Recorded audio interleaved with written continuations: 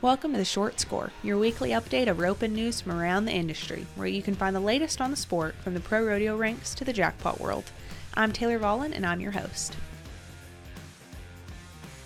Hey there, ropers. It's Taylor. I hope you're ready for a good weekend. We're back on The Short Score with another Jake and Clay episode. Don't forget that you can find the videos for all of these audio clips at ropin.com, so make sure to sign up today if you haven't yet.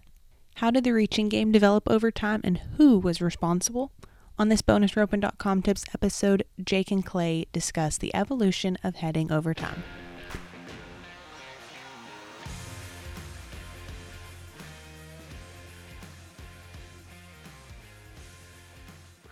It's always bounced back and forth, though. That's just kind of the flow of what's happening in rodeo.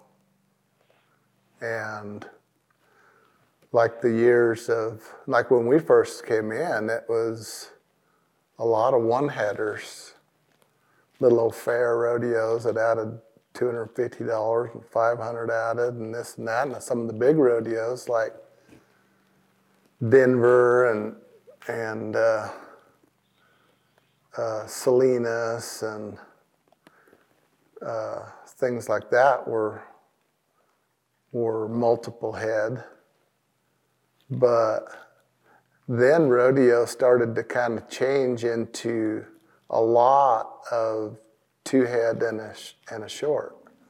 And so in that era, you know, Jake's style, Jake he could reach, or he had a really good jackpot go close style. It's like he had both games. That's what made him dominate so well. And so when they started moving to that, it was like right down our alley because, I mean, his short game was just, but then you had guys that come on like Matt Tyler and Charles Pogue and guys like that came in with that style and had some really, really good horses. And there were some really formidable teams in that kind of format. And then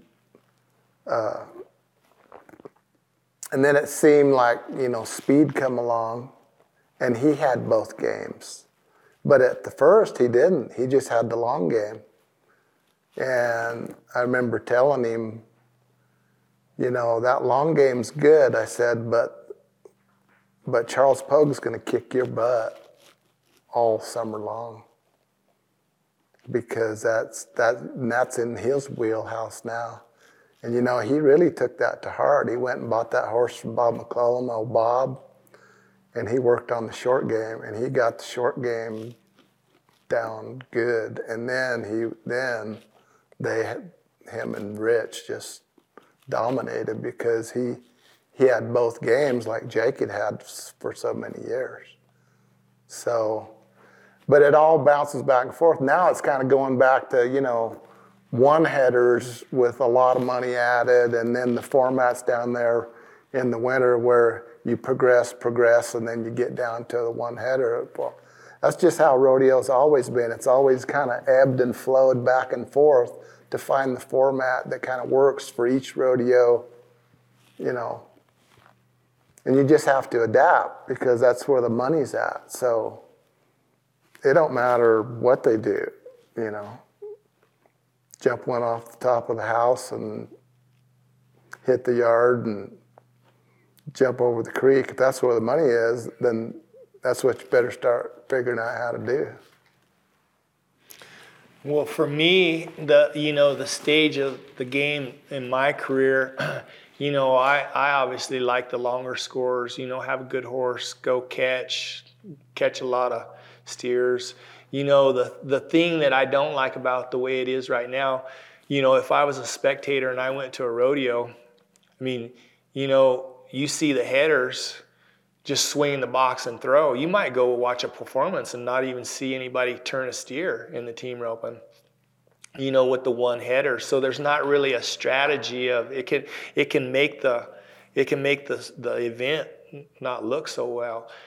And the guys, what they're doing nowadays, I mean, my goodness, how fast they rope the steer. It's just phenomenal but it just almost seems like, and my hat's off to them, you know, and not only that, but, you know, the heelers, I mean, the header might throw and stick it on him right across the line, but the heeler's going to throw just as fast as he is. And so the times are just crazy fast. And it just makes it harder to win.